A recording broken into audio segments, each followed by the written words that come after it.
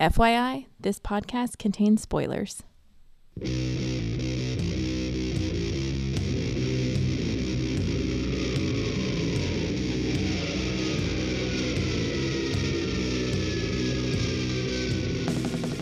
Hey everybody, welcome to episode 413 of the podcast that goes Snicked. I'm your host Jason, and I have half an Excalibur. Which what? That's not really right. I guess you're one of two Excaliburs. It was my bottom half. I mean, I think the sentiment would probably still be the same, but it might be a more difficult conversation. Yes, well, the lovely voice you hear there is Georgie. Hey, Georgie. Hey, what's up? Not much. And, of course, I think first off the bat, we want to wish our normal cohort, Dan, a happy birthday. So happy birthday, Dan.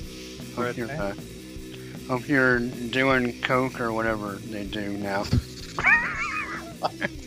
That was just legalized, right, in Oregon? So I'm sure Dan hopped on a plane and... just kidding. I hope you're enjoying your celebration with lots of illegal drugs. Right. Quasi-legal now. Yeah. But no, seriously though, I hope Dan is having a wonderful birthday. Looks like him and Ian are having quite a bit of fun, so hopefully that will continue. I know it's a weird time to have a birthday. I think everyone's birthday this year has been just kind of, what do we do? But nonetheless, we love you, Dan, and can't wait to talk to you again soon. That said, we have some more S words to get through. We're gonna really just kind of rip into like the first part of the second half of this event. Real quick, just kind of some housekeeping. Was just on an episode of Homo Superior as part of the Crossing Swords crossover. Ooh, and that was what'd a lot. You talk about? We talked about a couple of these books, but not all of them. So some stuff I will probably be like, "Hey, Georgie, take it away," because I'm like, "All right." But no, yeah, we talked about just kind of the last week of books a little bit, and definitely had a lot of fun with that. So go check that out on the Homo Superior podcast. That's cool. Yeah, and y'all have once we get Excalibur's. Y'all got something coming out soon, or y'all? I'm hoping we're going to record again next week and have some out next batch of issues. There's no event we're like catching up on, so we're not in a huge hurry to Well, although there is a little event that Excalibros and Podcast That Goes Snicked here and the Cable Guide podcast will be covering the 90s event, Executioner's Song. So, which I remember very little of, so we'll see how that goes. Yeah, I'm looking forward to it. I remember it fondly, but you just never know. with 90s stuff, was it just because I was 14, or was it because it's actually good? I don't know. We'll see. Right. I think everyone remembers the Cross Timekeeper as being amazing, but as Dan and I just realized, half of it is a lot of garbage. So there's a couple of bright spots, but yeah, it's some rough going. Yeah, childhood memories can really pull the wool over your eyes. Right. All right. Well, so we're going to start off with S word stasis. It's chapter 11 of 22. And we're going to go all the way through chapter 16. So that's quite a bit of ground to cover. We'll see how much happens. Pacing in this event is crazy. It's a little whiplashy at times. But yeah, so Georgie, why don't you start off with S words stasis? Oh, stasis is an S word. So that's perfect. Yeah, X of S words stasis. I thought you were about to say that's excellent, and I was gonna. You went. All right, here we go. Sorry. No. I was like, oh yeah, it is. That's nice. In my head, that's what I was thinking, but my mouth doesn't always pay attention. We have writer Jonathan Hickman and Tini Howard, artists Pepe Larraz and Mahmoud Asrar. We have colors by Marte Gracia, letter of VC's Clayton Cowles, and design by Tom Muller. And on the cover, we've got all of the quote-unquote bad mutants posing in a very sort of standard, here are your enemies lineup. I think it's fair to say that the art is probably the standout portion of this issue. Yes. And I think this is, all the characters look great on this cover, but it is very just standard. Here they are. It is. But before we get too much in, because this issue is kind of here's these guys. So before we get into like their character, while we have the cover, what do you think of just like the basic visual design of the characters? It's kind of separate from their entity. Sure, I like. Is it Ishka? I really like her design. Uh-huh. And I think whoever Doug marries has sort of an interesting thing going on. Right. Summoner, I think really depends on who's drawing him. In X-Men, I thought he looked really great in sort of a rougher style, but here he's kind of so-so. Mm-hmm. And the Horseman I get being the Egyptian theme, but I'm just sort of bored with it, to be honest. Okay, that's fair. I do love the giant sword, that the white sword of the white or whatever. It gives me sort of Final Fantasy vibes, but right. Yeah. I don't know. I'm not really blown away by any of these. Is there any standouts? Are there any standouts for you? I like kind of the jackal head of death and the way it weaves in. I think oh my gosh, I can't talk. I think she looks really good. I think she'll look better in a couple of issues with a certain artist really bringing her to life. But yeah, and you got a giant lizard guy. What else do you want? But yeah, no, I think the designs are fine. I think they're nice and bad guy looking. So sure. Yeah. All right. Well, there's a lot of pages here, so excuse me if I don't go into like super detail on everything that happens. Sure. But Saturnine basically sends an emissary to all the different realms to gather them for like a council hearing, in which we're shown like different parties speaking and sort of arguing, and I guess a sense of world building on what's going on. Saturnine gets upset, and then we see that the different, the Krakoa mutants gather around their summoning circle. Apocalypse says some words, and they are summoned to the realm. And then we spend the next, third of the issue going through the other fighters for the other side. So, Summoner and his team make their summoning circle, and they prepare, and then their leader's like, I don't care what your thoughts are, just give me my swords. So they go to get the swords. And we see giant lizard dude, Pog, and he says stuff and he agrees. Then we run into Bay, who has just slaughtered Cthulhu and agrees to fight. Then they get the white sword, and it's like 2 pages each, They go to Iska, and Iska's like, yeah, of course I'll fight. And then Death grabs a blade, and then they're all summoned. And then we get a graphic page of what the swords are. I don't know, these graphic pages, it feels like they're doing so much of the world building in these graphic pages, and there's not a whole lot of information on there, but just the fact that the book is relying on that to do kind of the storytelling makes them feel really heavy for me, and okay. I don't want to read them. Because no, show me what you're doing, don't just Yeah. It didn't bother as much on this one. I totally agree with you on all the pages about all the different otherworld realms. I was like, it felt so much like homework. Yep. I kind of like the sword one. There's not a whole lot of information. You get to look at the different designs, but yeah, there are other pages, maybe in this book, maybe in others, that are just like wall of text. Right. Anyway, our mutants are summoned. They bicker a little bit. Saturnine shows up. And she's like, hey, go to your rooms, and we'll have peace tomorrow. And then everyone looks at their cards. Some people are upset. Some people are nervous, not really sure what's going on. Apocalypse gets upset and confronts Saturnine, who reveals she sort of treats him as a little child, and reveals that the foe that he will be facing is Shocker, his long-lost wife. Like we didn't all think would happen. and then we get a please read page of wall of text at the end. And I know I just really blew through this book. There's not a whole lot of like stuff that happens, and that would be fine if, I don't know, there were character moments, but it was just like, here's a character, on 2 pages there's this character, and at the end of introducing all those characters, I don't really have a sense of who's who or why I should care about any of them. And the surprise here at the end was like the least surprising twist we've had in a while.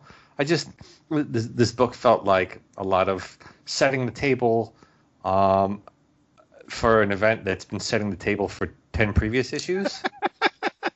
So I don't know. Story-wise, I was like, all right, fine. I guess we're ready to go. The artwork was spectacular. Yes. I've got no complaints that way. I think a lot of the color work is very vibrant, and I don't feel like the dialogue was out of character in here either. It just felt like, why are we spinning our wheels here? Right. So, I think I enjoyed it maybe a hair more than you, but not all. No, I didn't love it. Some of the things that I thought were interesting and maybe want to point out. I think my favorite part was actually kind of the beginning and the Council of Otherworld and Saturnine. I think if you're going to have a good bad guy, right, I think the fact that the Two Horsemen, they didn't take over a world, they like replaced it, which I thought was like an interesting take. Kind of like, you're gonna hear us, and we're not representing this place.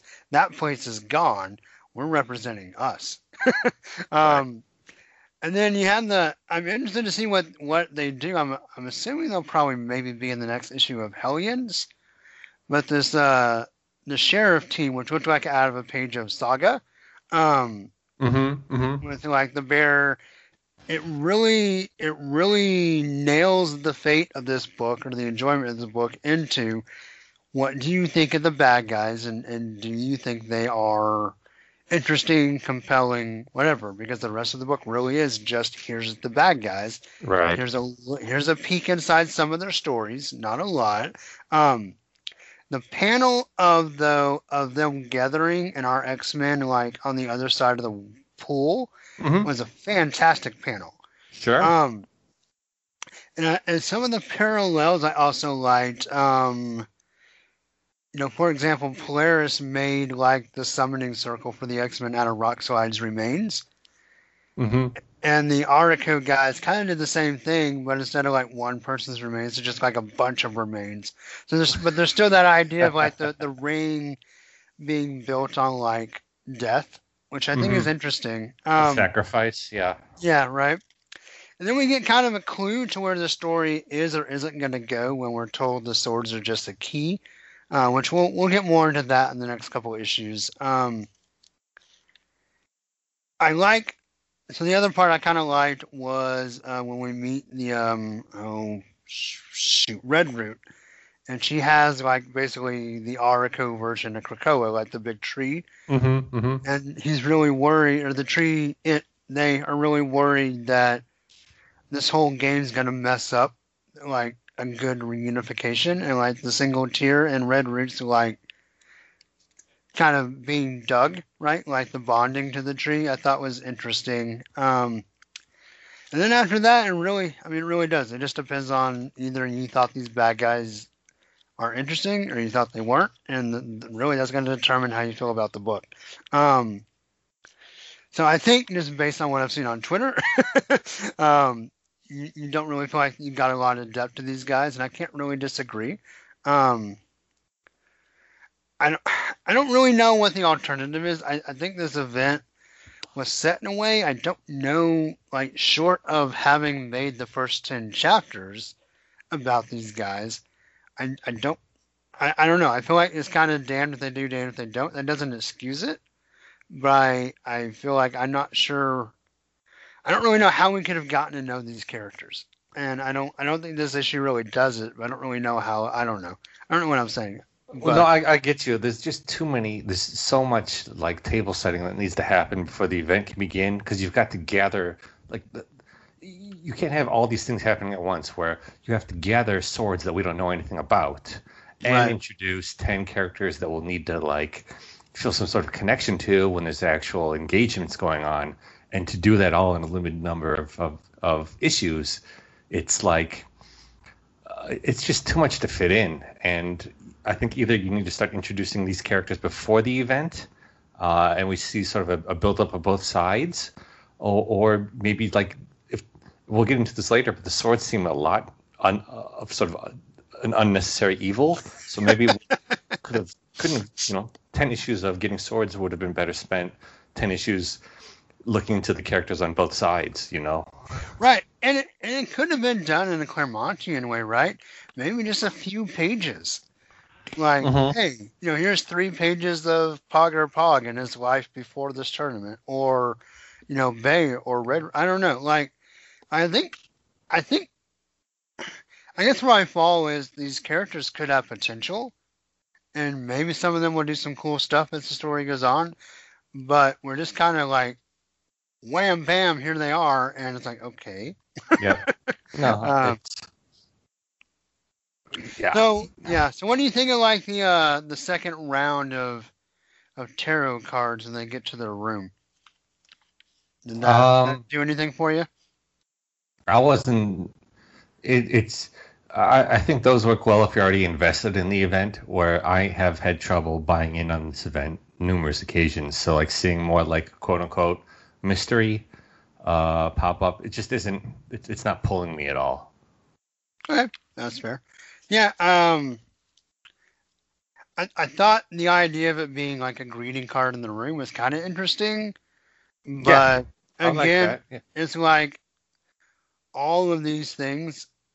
I'd rather just see the scenes play out than try to fix. I don't know.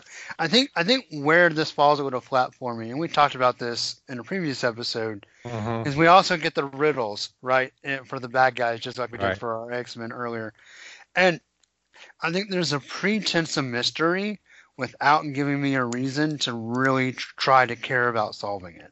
Right. And I think that's where it kind of misses the mark for me a little bit. Yeah, it feels a lot like mystery because mysteries are cool. But yeah, I mean, I would like if we stuck to like a single round maybe of tarot cards that were given to them, both sides early on, and maybe you have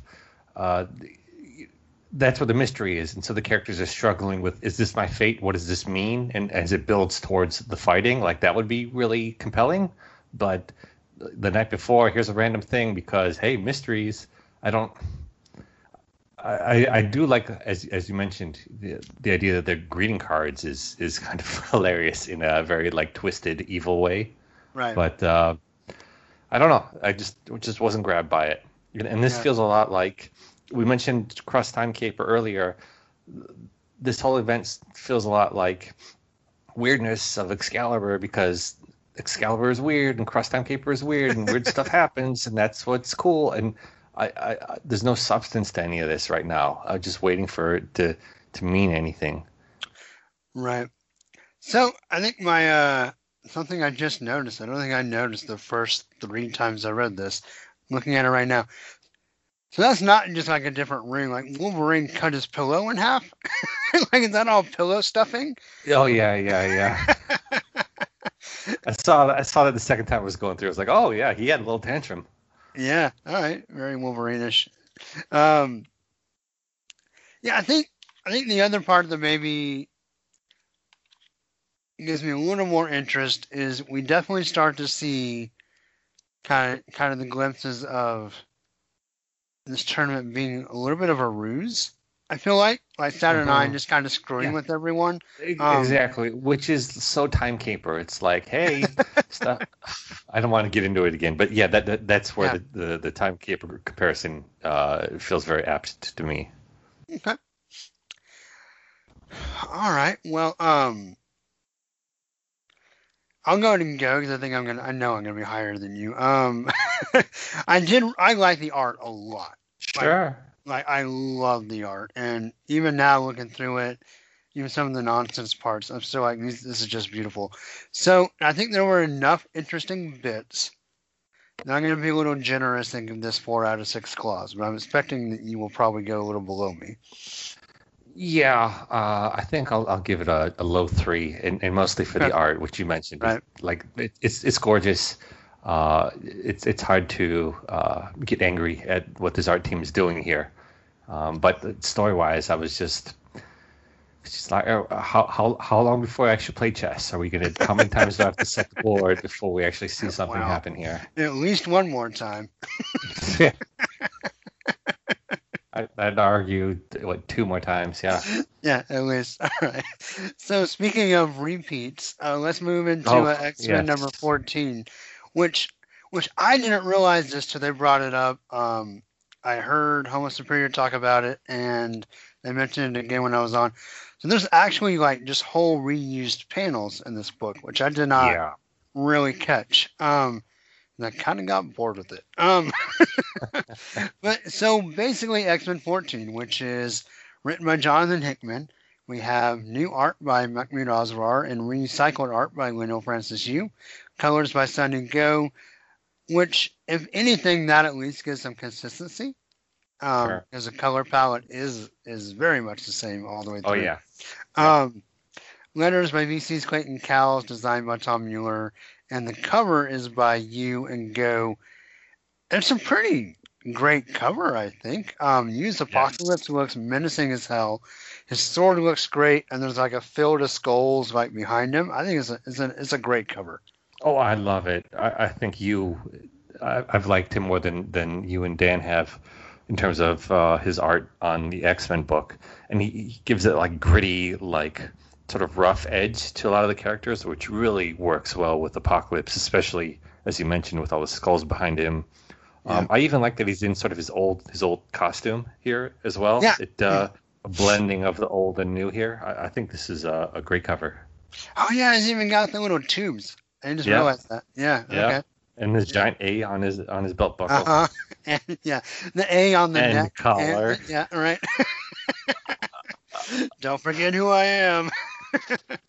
Oh my gosh, you should totally have a new costume that has the Krakoan name on like 6 times on his costume. That would be awesome.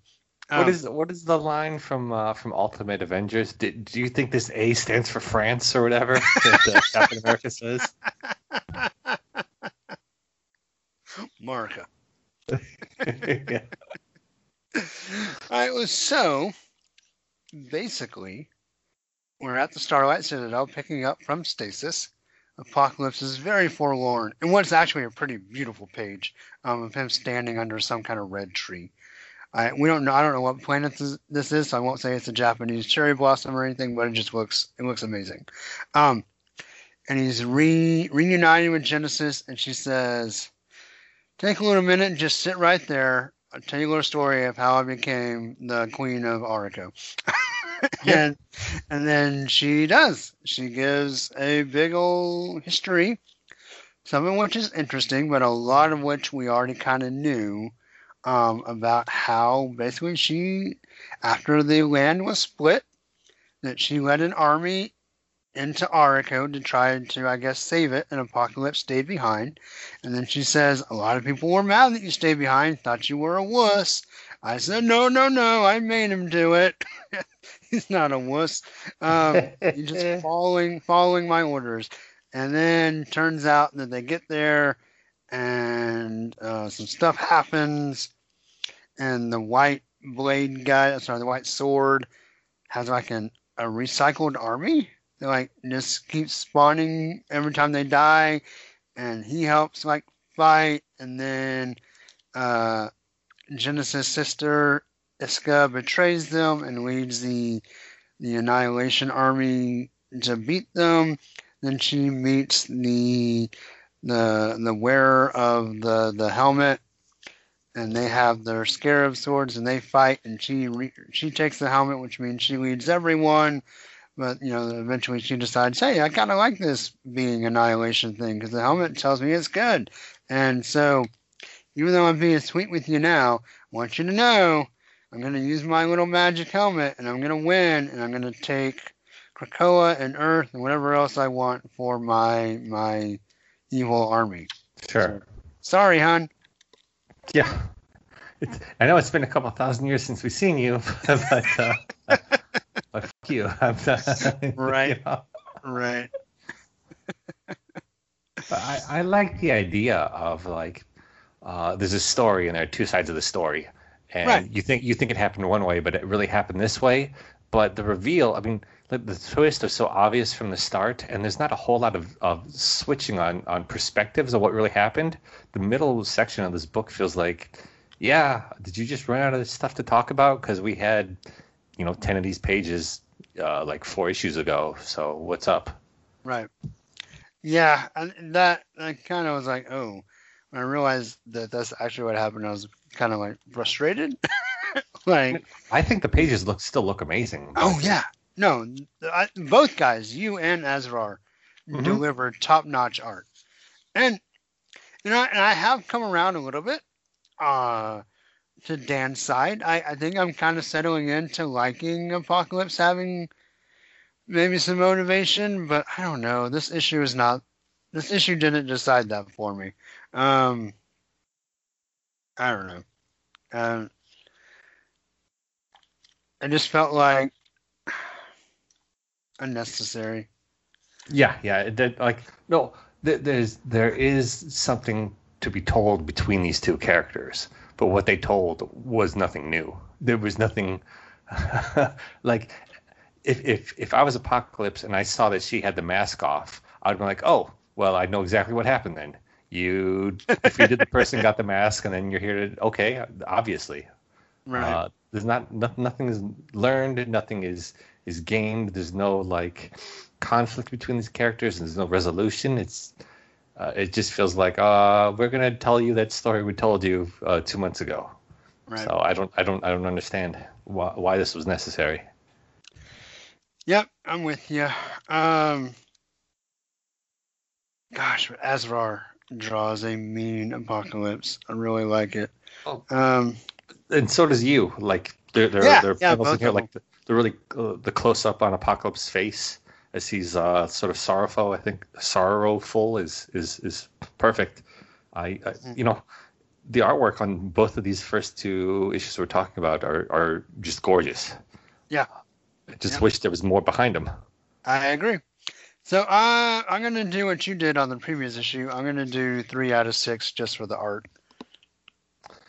Yeah, it's so weird to like judge this because half of it is from another book, right? Yeah. If I judge it on its own, I feel like 3 out of 6 is fine. But just because they reuse the artwork, I feel like I have to knock it down. You got to talk at a point. I get Yeah. that. Yeah. Okay. I mean, because I'm not judging. It's not on the artwork. It's on what this book is. And if half the book is something we just saw, I can't endorse that. Right. That's fair. And I could probably go with you. All right. Well, let's get into some new material. Marauders 14, which is part 13 of 22. Yeah, I just saw that on the page and I got myself worried that I had opened the wrong issue. 13, 14. We have writers Jerry Duggan and Benjamin Percy, artists Stefano Caselli, colors by Edgar Delgado, letter of VC's Corey Pettit, design Tom Muller, with the cover by Russell Darterman and Matthew Wilson, and oh my goodness, what a cover. This cover is the best thing we'll talk about this whole episode. This is it's amazing. Right? I mean, kind of get tired of saying that about Darterman, but it looks so good.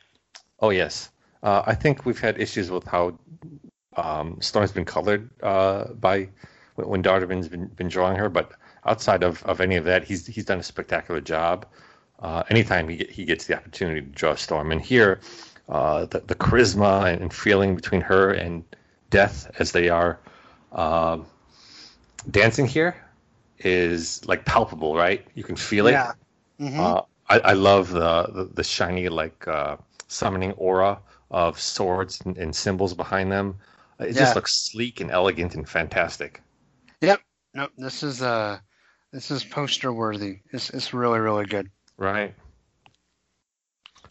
So I assume Percy is on this more to sort of align how what Wolverine is written and making sure it flows into what Wolverine comes up, because it's kind of odd for Duggan and Percy to be co-writing this issue, if that makes sense.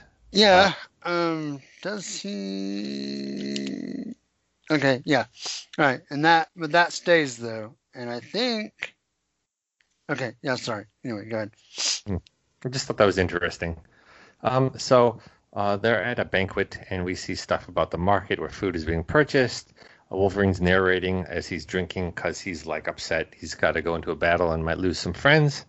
And both sides are sort of chit-chatting with each other, mingling here. They try to, not Death, who was the one with the flame head? And that is pestilence, right? Is it? Okay. Or is it Pestil- famine? Maybe. I don't. I remember war and death. The other two get confused. Yeah. All right. Well, the flame-headed horseman here tries to insult Storm, who is not insulted and sort of flirts with Death a little bit. It's kind of interesting here. I'm totally wrong. That is war. So I don't remember who war is. I was looking at the title page. So you just know who Death is. That's fine. Yes. Okay. All right. So you're the same as me. Perfect. Doug is startled by this is Bay. Doug's kind of a little pansy here. Logan has a drink with Storm and sort of hints at his plan to kill Saturnine. They go to get in to have a banquet, and they're giving more cards, and it starts to become like, do we need a card for everything? Do we need a card for like who gets to use the bathroom next? Do we need a card for like parking? Like every time they're going to do something, it has to be with a special card, and a lot of them sort of blow past the cards this time. And they go into the banquet hall. People chit chat. Wolverine tells Braddock that he should swallow his pride and just get with Saturnine so that all this will be done with, because all she's looking for is some Captain Britain bedtime, and he's unwilling to provide it. Which is, I don't know how I feel about that. Brian's an interesting character. He's definitely evolved over the years. Right. Then we have a few members of the Krakoans trying to figure out weaknesses of the other side. They have a little contest with Iska, which is kind of like fun and cute. Here, as they're trying to determine which-handed they are, and the personality traits. I kind of like those pages. Like, this is sort of the build-up you need in order to be interested in any of these characters. Exactly. And maybe this is why Iska is kind of interesting to me, because we actually got to see a little bit of who she is. And Death on the other side as well. It's like, oh, you get to show him doing stuff. He dances here with Storm under the sea, and they flirt. It's like, oh, okay, like, I start to have some interest in this character. They go to sit down to eat. Someone goes to poison Wolverine's food, but Wolverine is not paying attention because he's all about stabbing Saturnine, and end of issue. Yeah, get a nice double snick there. As he eviscerates Saturnine with her famous last words. So, event aside, I don't know if this issue really necessarily saves the event, but I think this is a really kick-ass issue. I think the characterization by both writers is spot on. I think everyone's interesting. Magic, it's appropriately smart ass, where she says, well, just show me the chair of asses. That was funny. I really like Caselli's kind of disheveled, drunkenly Wolverine. Like, his hair is Wolverine hair, but it's like someone just gave him a noogie. Almost what it looks like. Storm looks amazing. The double page spread where we go into the banquet hall with the crazy table looks really good. I don't know. This issue really worked for me a lot. And we've had chapters kind of like this, right? And obviously Marauders has kind of been generally speaking, our favorite book. And I think this one holds true. I don't know. I wish this was more of what we got. I think we need the backstory of what happened to the land, but maybe through more of this lens, I would be a lot more into this. Because like you said, the interaction with the characters, there's Pog, throwing a whole plate of food into his mouth. The Magic and Gorgon are like, okay, we don't need to worry about him. And then they do the whole thing with Isco where they do the wine and they drop the glass and she has like flash hands, and then she does the same thing and Magic uses her teleportation, and they kind of have a tete-a-tete there. Is, you know, the dance, everything in here just really, really works. And plus, Storm gets a lot to do, which I like. I like when Storm has stuff to do. Mm-hmm. I don't really know if I think I know what Wolverine's trying to accomplish necessarily. And not for a second do I think Saturnine is dead, but other than that, I thought it was a pretty great chapter. What did you think? It's definitely the best chapter we've read in a while. It's hard to remember all of 12 issues before this, but I think you hit the nail on the head with there's a lot of characterization. The interactions between the characters is fun.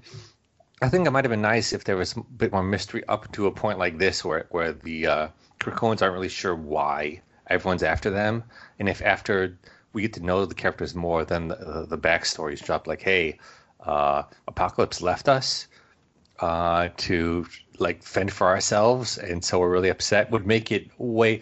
If that was introduced now, then you'd be like, oh well. No, I kind of have sympathy for those characters. Plus, I'm upset at Apocalypse, and the characters that we love are sort of caught in the middle, and it's hard for them to have like a you can't win for losing sort of situation. I think would be much more dynamic. That aside, I think what this issue is doing is the best this event has done so far, and I don't think the artwork is as spectacular as the previous two issues. Caselli is not my favorite of the artists on here, but I think it really shows off, as you mentioned, Wolverine's feelings, Doug's like apprehensiveness, Braddock's pigheadedness. I think there's a lot of good art happening here. It's just not quite at the high level that we had for the previous two issues. That's fair. All right. Well, what do you want to give? Marauders number 14. Yeah, I'll give this a 4 out of 6. Okay. I'm going to go 5 out of 6. I really enjoyed it, and I kind of wish that instead of Hickman and Howard being in charge of this event, I wish that Hickman and Dugan were in charge of this event. Right. Well, here's the thing. Like, because I have been like really banging the drum that Howard is the problem here, but after issue 14 of X-Men, I'm like, well, I don't know. Maybe I'm not seeing things clearly. How do I know Hickman isn't causing a lot of the problems on this event? It's hard to tell who's really at fault. I think Duggan is a great writer. We've all loved Marauders. I think he'd work well with Hickman. I don't know if it would be. It may be better. It would definitely be different, at least. Yeah. I don't know, and I'm gonna echo your sentiment. I'm not claiming to have any inside track knowledge, no inside baseball. So I'm just speculating. Right. But it kind of feels like Hickman's like, okay, here's the world, here's the rules, here's the outline. Howard, you provide the depth and the charm, which I'm not sure she's able to do. But Dugan has that in spades. Yes. Dugan he writes characters that are relatable, that are enjoyable, even when they're bad. It's like, oh yeah, like these characters, I want to learn more about these guys, and really sparks an interest in what's going on. To the point that there's several characters in this issue that we'd seen them previously, and I just kind of blew past them. And then we see them here, and it's like, okay. Like there could be something to these guys. Maybe Gorgon has a role to play in this event. Right. Right. Yeah. I don't know. I think he definitely brings a different facet to this issue, a different lens to this event that I really appreciate. Totally. He's a great writer. As you mentioned, he brings a spark to this issue that's missing from a bunch of the others. I think I would have liked to see him more at the helm, but it's neither here nor there at this point. Yeah. I mean, I'm happy for this issue at least. Like, if you're going to have an event like this, you got to hope for a few bright spots, and this issue was definitely a bright spot. Yeah. All right. Well, number 15, I think, is almost exactly the same. In fact, is there anything different? No, there's not. So exactly the same creative team. The cover tells you what you already knew, which was that Saturnine is not dead. Now, a little bit different surprise, and what I think the cover tells you is that not only is she not dead, but Wolverine doesn't actually stab her. You get that right away because you're like, oh, okay. You look at this cover, which is Saturnine toasting the reader, and then our X-Men foaming it. They have rabies at the dinner table. You're like, oh, okay, this was all a fever dream, and so it's kind of. So we get I really like this cover because Saturnine has been, at least in the old Excalibur books, is much more of like a buxom person, a little bit more curvy, and showing her as like a, I don't know, bountiful in that way feels a little bit more in line with how we saw her in the late 80s, early 90s. So I kind of appreciate Dodderman doing that here. Yeah, it gives her a little more hip than like Laraz, or draws her a little more out of his. I don't know what I'm actually trying to say there, so I'm not going to say it. But so we get a page of text describing what could possibly happen if Wolverine actually killed Saturnine, and then we get some art pages showing the exact same thing the text just showed us, which is basically that when Saturnine dies, the Tournament of Swords falls apart. Ariko says, okay, screw you guys, comes to Earth via Krakoa, takes over everything, kills all the heroes, and everyone's dead except Wolverine, who is on a X crucifix reminiscent of the old Mark Silvestri cover, and basically he has to witness everything and, live with his terrible decision because he caused all this with his claws. And then he gets stabbed, and we get a snacked as Saturnine has some claws, and she says, see, aren't you glad you didn't stab me? And he's like, what? And then Doug eats his sushi, which War had poisoned, and he starts to die. Wolverine smells it and is like, oh, and he gives it like an angry eyeball, like a pirate. And then his eyes really bugging out. Yeah. And then, so speaking of Iska kind of being interesting, so she walks up with a knife, and you're like, oh, what's she going to do? And she stabs Doug, and everyone's like, whoa, what the hell? But he's like, I gave him a place to breathe. It was, sure. She, in her own uber violent way, she's actually trying to help. And I really enjoyed this page, particularly as a Wolverine fan, because he's like, well, I could have done that. And she's like, well, then why didn't you? I just thought that, like, wow, okay. But then we go back to the table. The white sword guy comes in, says everyone's a bunch of cowards, and he heals Doug with his televangelist power. Basically puts his hands on him, heals him. Doug spits out the poison like venom goo. And then another panel that I really like is Apocalypse is like, I see you did well with the children. And Genesis is like, I did my best. It's just, I don't know. It doesn't, I will say, if anything, it doesn't really necessarily fit with like the dialogue we saw in the last issue of X-Men, but I probably prefer it. And then we have some more arguing. So I have a question. When I'm reading this next page where Brian goes to speak to Saturnine, there's like a panel where everyone's talking, and then there's a panel where just he and she are talking, and everyone else's word balloons are blank. Is that the same in yours? Yes. Okay. Yeah. So the idea is that Saturnine, like when she snaps there, she froze everyone but the two of them. Right. But then the next page, Wolverine's like, I heard that, so I was just wondering if that was a continuity error or if it was a printing error or something. No, I don't think it is. I think that was her unpausing just in time for him to get his little insult in.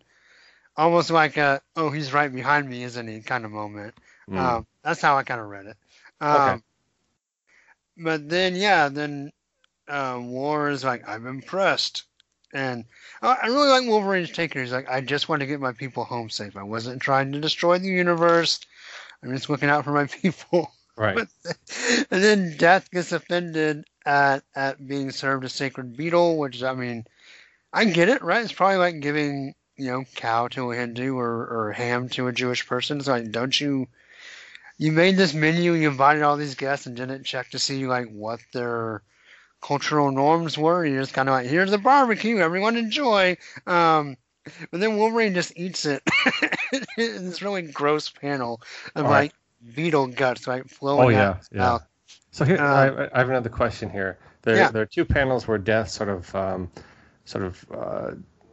face palms almost, and then the next panel we're seeing him from behind, and he's without the ears. It almost looks like he took off a helmet. Yeah, he took off his dog hat. Mm-hmm. Okay, I wasn't sure if that had happened or not.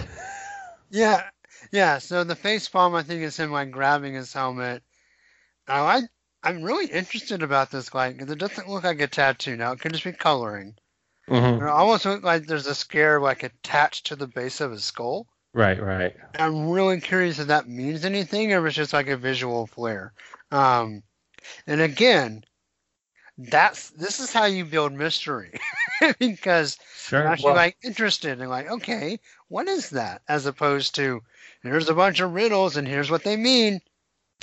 The other thing is, because I had questions, because a lot of these Arakko mutants are a little bit more physically unique than the mutants we've seen. So I had assumed that perhaps this dog head was just his regular head. I did too, yeah, at first. So I just wish this page would have been a little bit more clear. I thought he may have been removing it, or maybe the next page was a coloring error. I didn't know what. Right.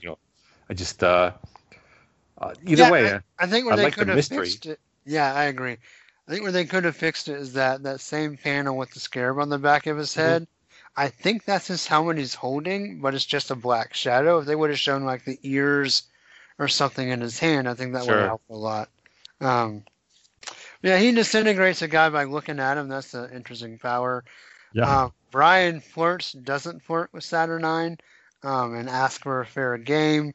But this is where she really turns the tables, and pulls the rug out on the whole event, which I kind of like and don't like. But anyway, they eat some unicorn. Everyone scowls at each other. Iska eats an eyeball from a milkshake or something. I'm not real sure. Yeah, that was.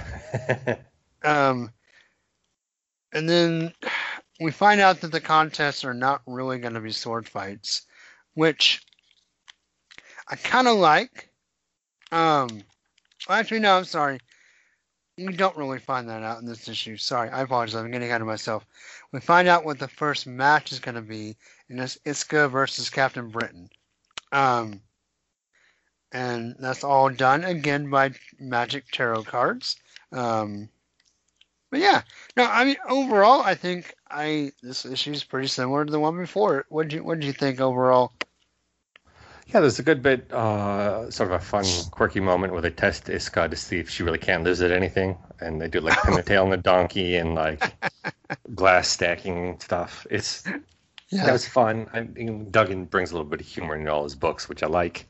I'm not really sure how I feel about how Cable's treated in this event. He's sort of like he's lost all of his like confidence, and now he's kind of being portrayed as like an idiot. It's like he's not the smartest kid, but it's is that the Summers problem? Like if you're not Cyclops and someone doesn't know what to do with you, they just make you a lovable goofball.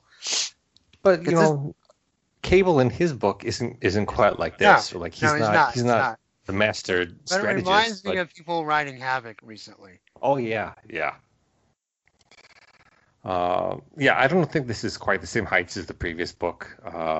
I think there's some good moments here. I think it's just a half step behind the previous issue for me. All right. So you gave the last one a 4. Are you gonna stay at a 4, like just a little bit lower, or drop to a 3? I'll give it a high 3. Okay. Yeah. All right. Well, I'm going to kind of follow suit. I'm going to give it a high 4 out of 6 as opposed to my previous 5. Still really enjoyed it overall. But that's going to take us to, Excalibur number 14. We'll just call it the basement of the Dawn of X since... Yeah, Excalibur number 14. Let's do this thing. If we have to. It's gonna burn. It's gonna let everyone know. It's gonna burn up on my goodwill. This Marauders issue is like, okay, I'm kind of back okay on board, but yeah. Anyway, Excalibur happens. Yes, exactly. That's a good way of putting it. Excalibur happens. You can hear me, yeah? Yeah, I got you still. Cool. We have writer Tini Howard, artist Phil Noto, who sort of continuing on the theme of strange storybooks but superb art. Letter VC's Ariana Mayer, design Tom Muller, with the covers by Mahmoud Azrar and Matthew Wilson. And we've got Doug holding a sword with Apocalypse and Betsy and Ilyana behind him. He looks like nervous of the fight that he has to take, and the shadow of his opponent is before him. I think it feels very Azrar. I think he's great with facial expressions here, and you see how like worried even Apocalypse is for Doug. Everyone sort of treats him as the younger brother, so I kind of like that of the cover. I think the cover's actually pretty great. I'm not sure it really reflects in covers. I'm not the guy that says covers have to reflect the story. It's not that. I don't know if it really reflects the tone of the story either, though. No. But this looks like a great issue. It looks like a great issue of Doug having to fight where he's not comfortable. Magic, like standing back in trepidation, like I tried to train him, but I don't know. And then Captain Britain and Apocalypse both like it's great because Betsy, Captain Britain, looks like she's encouraging, and Apocalypse looks like he's apologizing. Like, I'm sorry you're about to die. Right. Exactly. Nothing I could do. And all that sounds like a great issue, but because we've had 13 issues, 14 issues so far of them getting these swords and preparing for battle. So obviously we'd have a lot of sword fights happening next, right? I mean, that's that. Well, we start off with Jubilee with her son, who's still a dragon, and for some reason, no one has told her about this tournament happening. She's just been chilling in Otherworld under a tree, and I'm like, you're writing this whole event. This is your Tini Howard's flagship book, and you thought it was a good idea not to let anyone on the team you're writing know anything's happening. They're in Otherworld, and they don't know what's going on. Like, this felt like something. I don't think Betsy would suddenly be like, oh, by the way, I'm having a duel to the death right now. Be careful. It feels so stupid. Like, you ever watch a horror movie and like people go hide in dumb places? This feels like a character purposely doing a dumb thing so that there can be something to happen in the story, if that makes sense. It does. So she's like, oh, I gotta go help. And the tournament's about to begin. Betsy and Iska are sort of preparing in a tent beforehand, sort of not trading barbs back and forth, but talking here. And we get more characterization of Iska, who's like, you almost like encouraging Betsy to do her best, which was it's almost like endearing, if that makes sense. Yeah. All right, so let's pause here for a second. Sorry, I don't want to get you off track, but good. So we know that some of these Arakko characters are going to come to Krakoa after the event. Now, I feel like Iska is a strong candidate to kind of stay in the X-Men story when this is all over. And Phil Noto drawing her, I want her to like move into the Cable book. Like, would fit perfect. She looks amazing. Like, she's looked good previously, but Noto is like, okay, I'm going to draw the best version of this character ever possible, and good luck to the rest of you. Hey, I'm not disagreeing. Not at all. Yeah, but no, definitely build some character into her and some engagement with that character that maybe I wish we saw from some more of the guys. But anyway, go ahead. We go to have what looks like a traditional medieval tournament with Betsy's older brother overseeing the the slaughter here. I love how Noto draws Wolverine with the. I'm usually not a fan of the small wings on the face mask, but I think Noto does it really well with Wolverine. Yeah. and they're cheering. They, both sides are cheering for their gladiator to win here, and we have Noto doing like very standard, which standard for Noto just means superb. Fight scenes, some posing here. Betsy sort of bloodies Iska's nose a little bit. They barely start to fight. Iska swings her sword. It shatters this like amazing sword that worked so hard to get to into pieces, and then Betsy falls to pieces. Literally. And yeah, literally falls to pieces. I mean, Noto does a great job of. Oh, it's a great like, panel. yeah, she's glass shattering, almost like stained glass shattering here. People can't believe what's happened, and Saturn's like, well, I guess the point goes to Iska. Now, I want to point out the previous issue. Saturn was like, this is a fight to the death. She literally says to the death, and here Betsy loses and looks like she dies. And so Saturn gives the point to Iska, which will be important when we get to a Wolverine fight later on. Next, Saturn's like, all right, the next battle, we've got Bay versus Doug, and she doesn't really say what's going to happen, but they just get carried off, and no one really knows what's going on.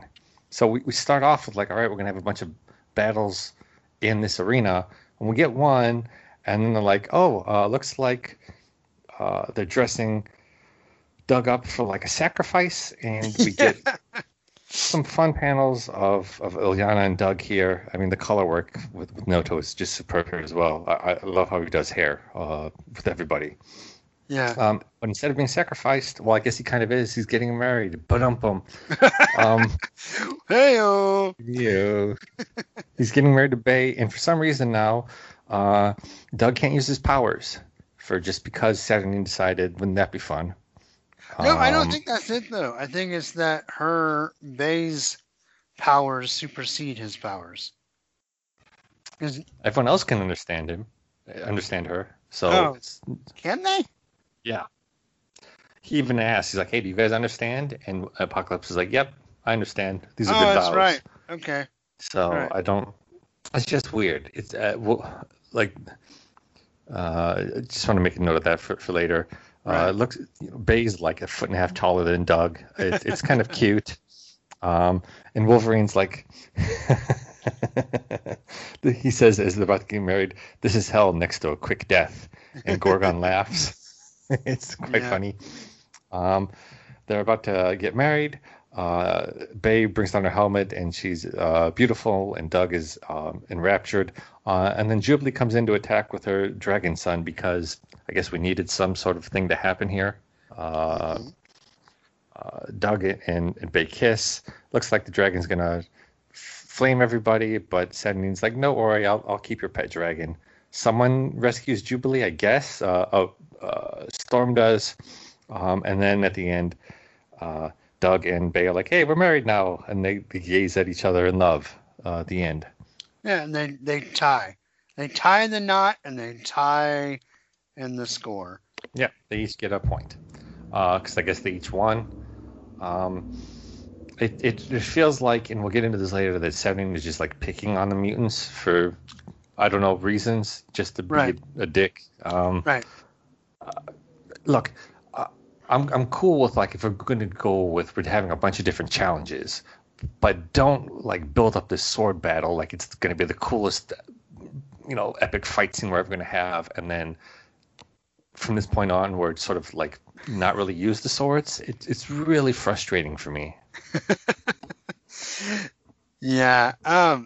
It's funny because you were the guy that was like, I don't want issues of sword fights, but. Hey, if I want an event, I don't want an event that's just like, hey, here's some sword fights. But if you're going to build up 15 issues and then be like, hey, guess what? No sword fights. Why are we building up? Yeah, there are parts I like and parts I don't. The idea.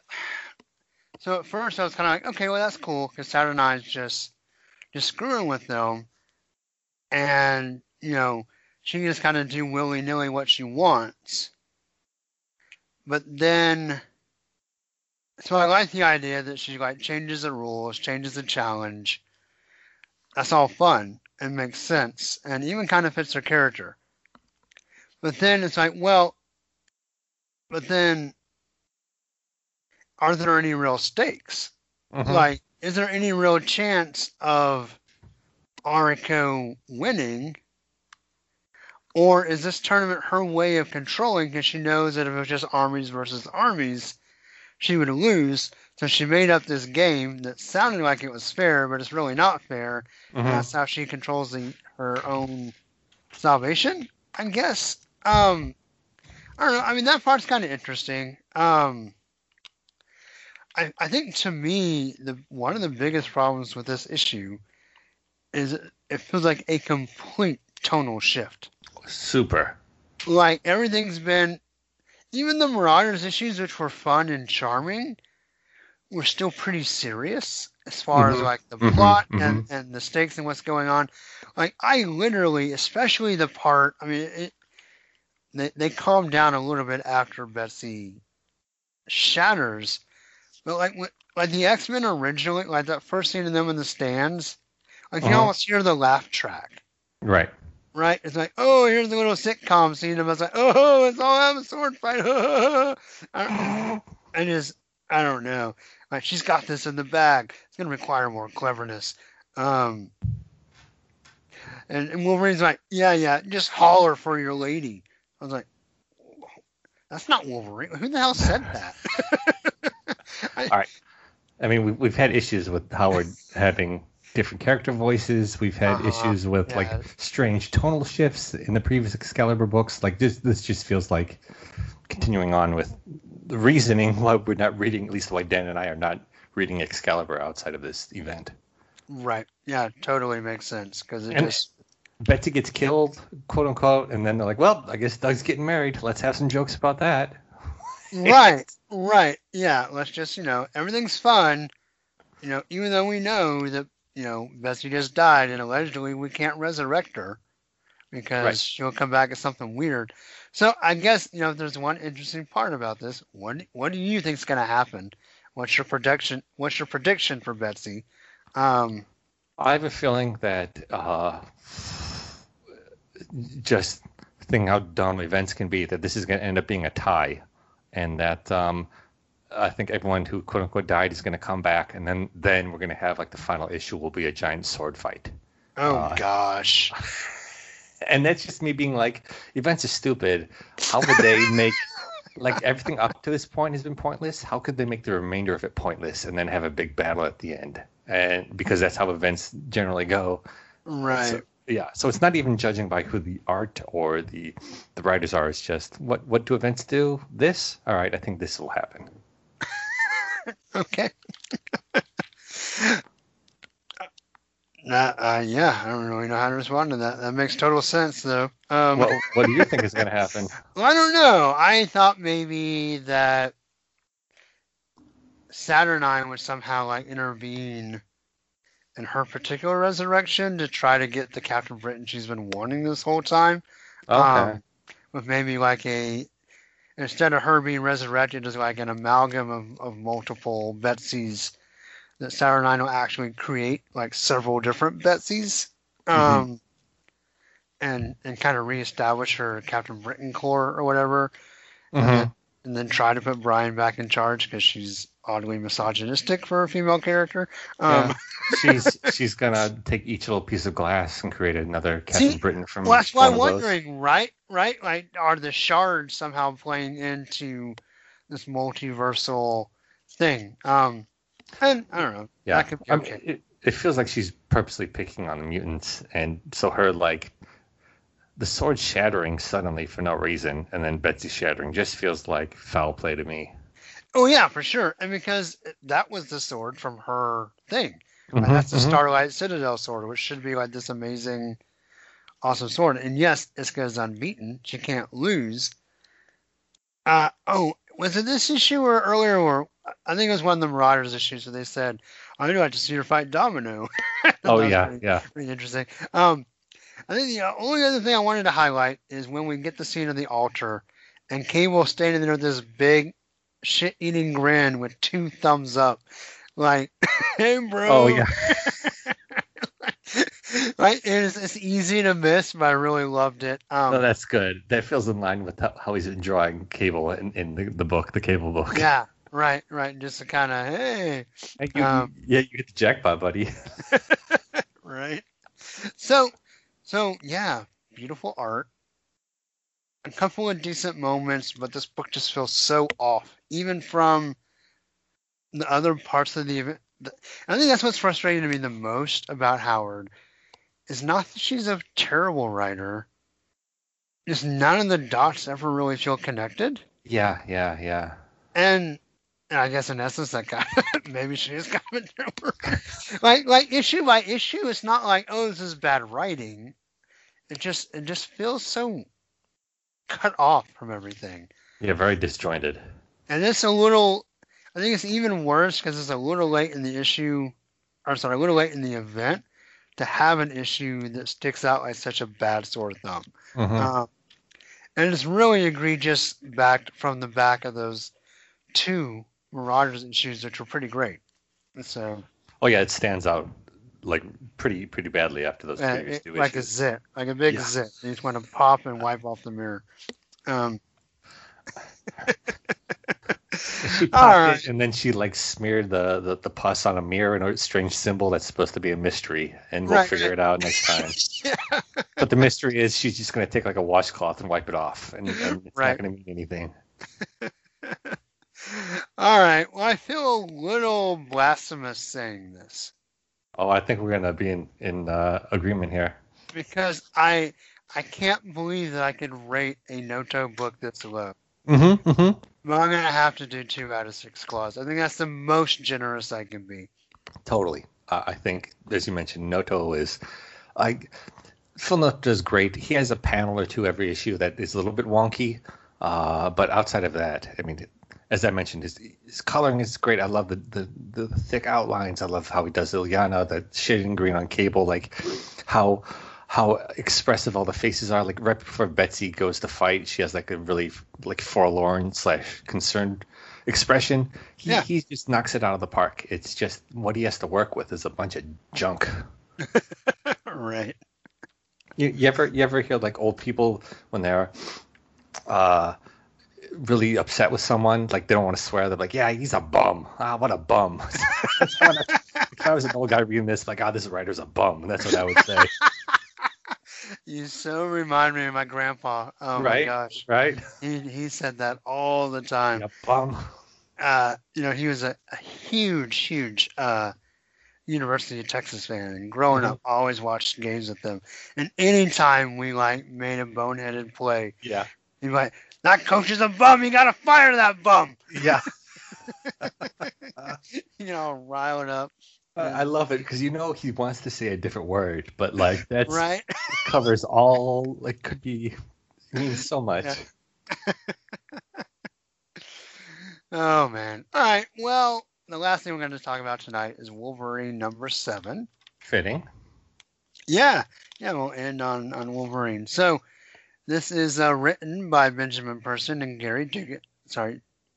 Gary Duggan. Someone actually tweeted, or I think he may have tweeted, like, this is how you say my name, and I meant to remember it, and I still don't. Yeah. Art by Joshua Cassara. Colors by Guru Effects. Letters by VC's Corey Pettit. Mm-hmm. And Tom Mueller does design, and then Adam Kubert and Frank Martin do the cover. And we're continuing our theme of mutant pincushion Wolverine. He's either diving or falling at the reader, and he's just full of swords. And then there's a cool X behind him, and then the background is all blue. I think it's a pretty good cover. What do you think? Yeah, no, it's appropriate. I really like this cover. I know that they really are going hardcore with the pincushion Wolverine with a number of issues here, but right. I mean, if it's working, make it work, and they do here. Very good. All right, so where we go to the Holy Republic of Fae, where magic goes, and it's upside down land. I do kind of like that she somersaults to being able to stand on the ground. Oh yeah, that was awesome. And then she fights Poggerpog, and they're both ready. They're drawing their swords, they're ready to go. And then Saturnine pops in and says, "Wait a second, zoinks!" and grabs their swords out of their hands. Who told you this was going to be a sword fighting issue? Right. This is a contest of arms. Get it? You're going to go over the top and arm wrestle each other. Oh, wouldn't it have been great if Ileana pulled out a trucker hat and turned it backwards? Right. That would have been awesome. Anyway, obviously the giant alligator creature with arms to rival the things of like purple rock destroys Magic in a arm wrestling match, and that makes Aurico 3, Krakoa 1. Mm-hmm. That was all really kind of the before credit scene. Yes. Yeah. And then we go to Blightspoke, which is the dimension where dimensions go to die. And I gotta say, this starts getting visually interesting, I think. And maybe someone should tell Percy, who's writing this issue, that he has an artist that's very strong at drawing weird stuff and maybe not as good at drawing horror stuff, and maybe we should change the tone anyway of X-Force. Yes. So anyway, they go to this like barren wasteland of a dimension that looks like it's out of Doctor Strange, and Wolverine's got his sword, his blade, the Mirror Musa, and he's looking for his opponent, and he's like, whoa, this is weird. Then the sand starts swallowing him, and we see Summoner's hand reach up and grab him. And I really like that kind of as my own point of view, Wolverine's like, all right, this is bullshit. What's going on? This isn't what we signed up for. I don't understand. And then we get to this interesting page of like the reality shattering. And it's really cool because in all these little panels, you see the fights, but then they start kind of sifting through Saturnine's like spacescape, and a really cool, almost animated style panel at the bottom of that page.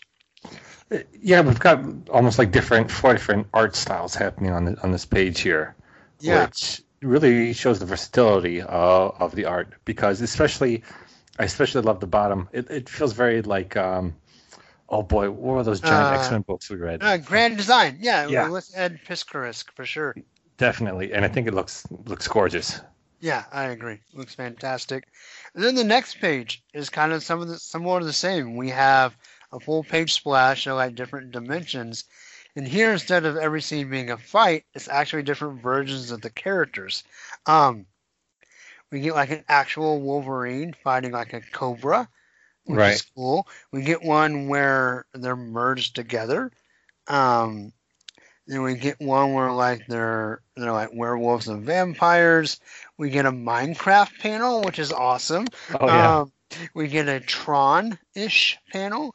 Then almost like we're a Sienkiewicz like cave painting. Mm-hmm. We get one where they're like fighting inside marbles. We get one where they're actual chess pieces on a chessboard. We get some shrooms. This page is gorgeous. Like, if anything, this book kind of annoyed me because the whole time we've been reading however many issues of X-Force, I've been like, Kassar is okay, but I don't really like his art. And then he had a short in that Wolverine Black Light and Blood. Mm-hmm. I was like, okay, his black and white stuff's all right. Right, and then this comes in and it's amazing. And it's like, okay, they're not using him right. He's actually a good artist. But then, all right, so anyway, more to the plot. Wolverine shicks his blade through the summoner's head, right through his eyeball. And he's like, all right, I won. And then Saturnine's like, no, we fight to the death. And Summoner died, so he gets the point. Aurico 4, Krakoa 1. Right. Wolverine's like, what? And then she zaps him to like an old like Victorian bar. But remember, also when Betsy won, their fight was to the or Betsy lost. Their fight was to the death, and when Betsy died, she gave the point to Aurico. So she's just sort of giving points to, like she has a. It's like that old like card trick where you say like pick this or that, and depending on which one they pick, you use the other pile. This is like she's sort of rigging the result however she wants it. Right. It's, But it's weird because she seems she seems like she's trying to give Ariko like false confidence because she wants them to lose, right? I don't know if she either. I think she has something else planned entirely. Yeah, I think you're probably right. So anyway, life goal is to someday have a bookcase that requires a ladder. And that's what we And then see fill here. it with drinks? Either one, books, drinks, both, records, whatever, take your pick. So then Wolverine gets zapped to this bar where him and Storm have to have a drinking contest, which is actually kind of fun. And, of course, they've been involved before, so as they continue to get drunk, they kind of start leaning into each other. And it's interesting because Wolverine's like, wait a second, I shouldn't be drunk. This is some nasty, nasty alcohol we have here. But he wonders maybe his healing factor is wrong. But then we find out, because Solemn is supposed to fight Death. But then also Death gives this Jasper's guy a beetle. I don't really know. Oh, so the drinking game, I guess, is a tie. So it's Ariko 4, Krakoa 2. So somehow... No, I don't even know. So before it was Ariko 4, Krakoa 1. Yes, and you're right. After the drinks, I mean, they're both coincide. It's So just they get a wash. Yeah, okay. Right. And I apologize. I got ahead. So Death is not fighting Solemn. War is fighting Solemn. And Solemn calls on his deal. Remember when Wolverine and Solemn were in hell? Mm-hmm. Solemn gave him a sword for a deal, and his deal is you're going to fight for me. And so Solemn's like, skadoosh! And he pulls Wolverine in. Wolverine gets zapped mid-drink. He's about to kiss Storm, get lucky, and Storm literally kisses like a blink. And by the way, before he skadooshes, Solemn's like, hey, remember how I killed your husband? Well, Wolverine killed your son. And so that part was kind of interesting. It gave some pathos to War, like just being super pissed. And so she's going to fight Wolverine. And they fight with her flaming sword. She cuts Wolverine a bunch, and she's going to behead him, but alas, adamantium neck bone. She can't do it. And the battle is whoever loses the first limb, so we get a nice snikt. Wolverine cuts off War's hand, Empire Strikes Back style, and then Saturnine shows up on Shogo and declares that Solemn gets the point because he arranged the match or something. Yeah, he's fighting in place of Solemn, so... right. So Right. So Solemn gets Wolverine's point. Ariko 5, Krakoa 2, and that's the end. Yep. So, all right, here's the deal. You may disagree, and that's totally welcome. If we're going to have a story where the rules change and shit just kind of gets crazy and whatever, this works 100 times better than the Excalibur issue did on making that happen. I actually was kind of okay with this one, but I'll let you kind of go through what your thoughts of it. Oh, in terms of if that's the theme, I think this book works a lot more. Like the twisty turny. Oh, you thought you won, but you really didn't because this is the rule. This is the rule. Sort of Alice in Wonderland topsy turviness. Sure, this works way better than the Excalibur book does. However, it doesn't alter that the buildup of everything before this. And just sort of like, well, now we're going to be dumb for dumb reason, like just because it just doesn't sit well with me as someone who's like, all right, this is the structure you're building the story around. Oh wait, now you're not. It feels like lying to the audience a bit. Okay. And like I think you can do that appropriately, but here it just feels like, well, randomly, I'm just going to start poking you in the eye like a Three Stooges villain here, like just because. Right. I don't think it works better than Excalibur, but in how it fits in with the event as a whole, I just feel like why this is a big like sudden 90-degree turn into something different, and I don't know how. I mean, I wasn't enjoying the event to begin with, but like if this is the direction you're leading me, and suddenly you shift, if there's no like foreshadowing before it or anything. There's no like Saturday panels of her like plotting like I've got this other thing coming up and they're not gonna see what's coming. Suddenly it just shifts because she wants the score to go a certain way. It just feels like unearned more than anything. But on its own, I think is like a trippy, otherworldly like story. I think this works better than what Excalibur does. Totally. I'd love to hear your thoughts, though. Yeah, I thought the art was really good. I didn't know Cassara had this in him, to be honest. I really hope that Percy, when we get back to X-Force after this event, lets him draw some more weird stuff like this. I think it seems to be in his wheelhouse. So, play to your artist's strength. I think Dugan's hand in this book is evident a little bit as well. Sure. Just in some of the characterization. I think where this worked for me better, maybe, than what you got is I felt, whereas Excalibur felt like, okay, we're going to change the rules, and it is really dumb. I felt like this was handled a little more cleverly.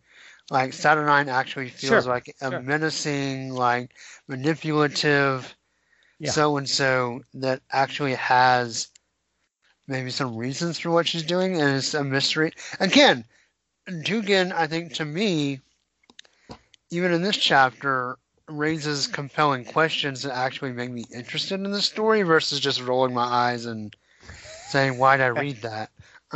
Sure.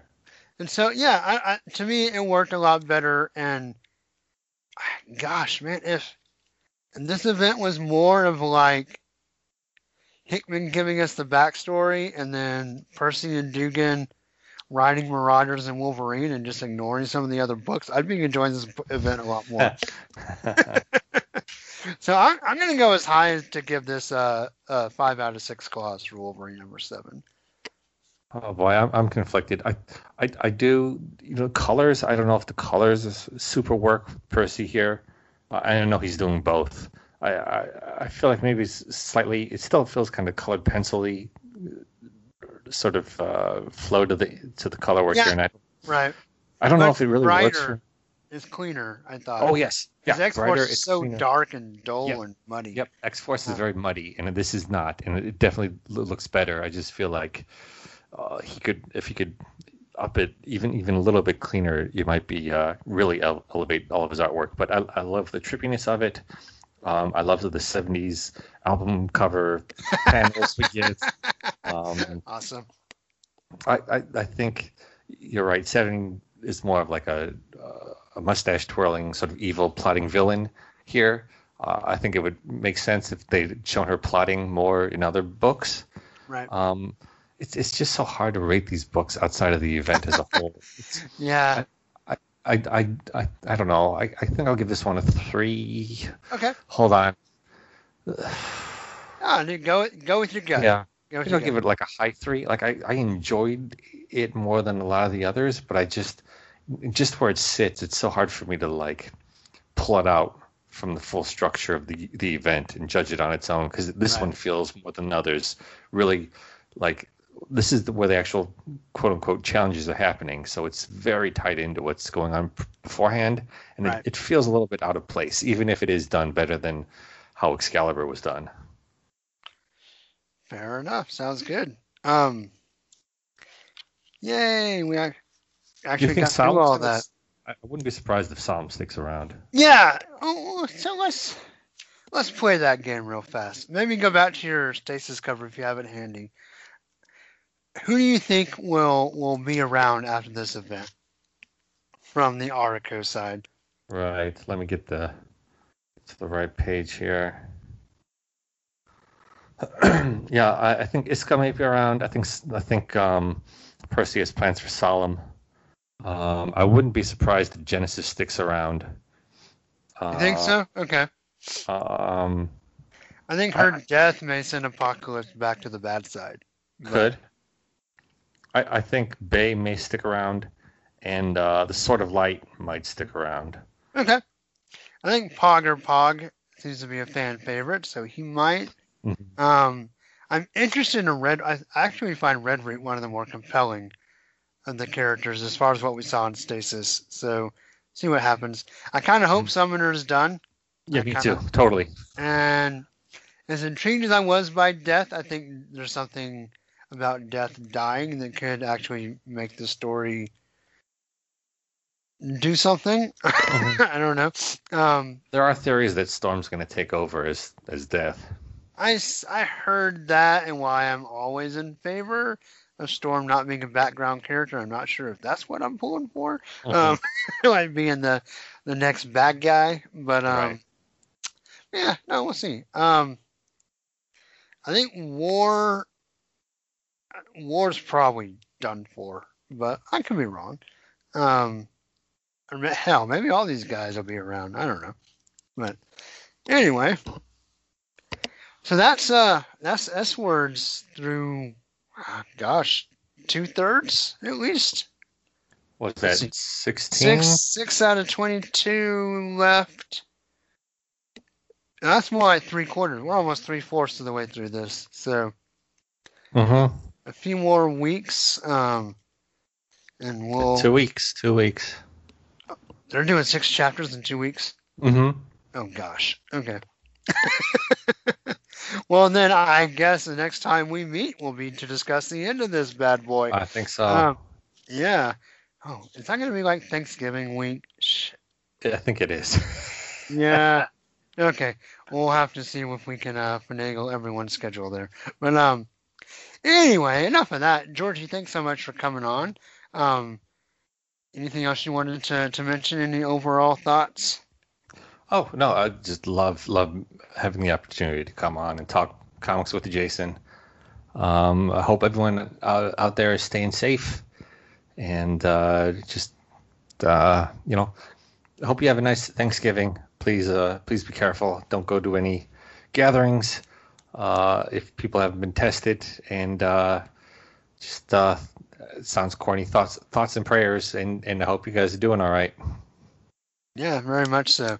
So, George, why don't you pimp out Excalibros as well? Yeah, you can find us on Twitter, Excalibros1, or just look for us on Google or any podcast catcher. We'll show up. We cover a lot of these old B-list books, and we'll have another episode out hopefully next week with Dan, my co-host.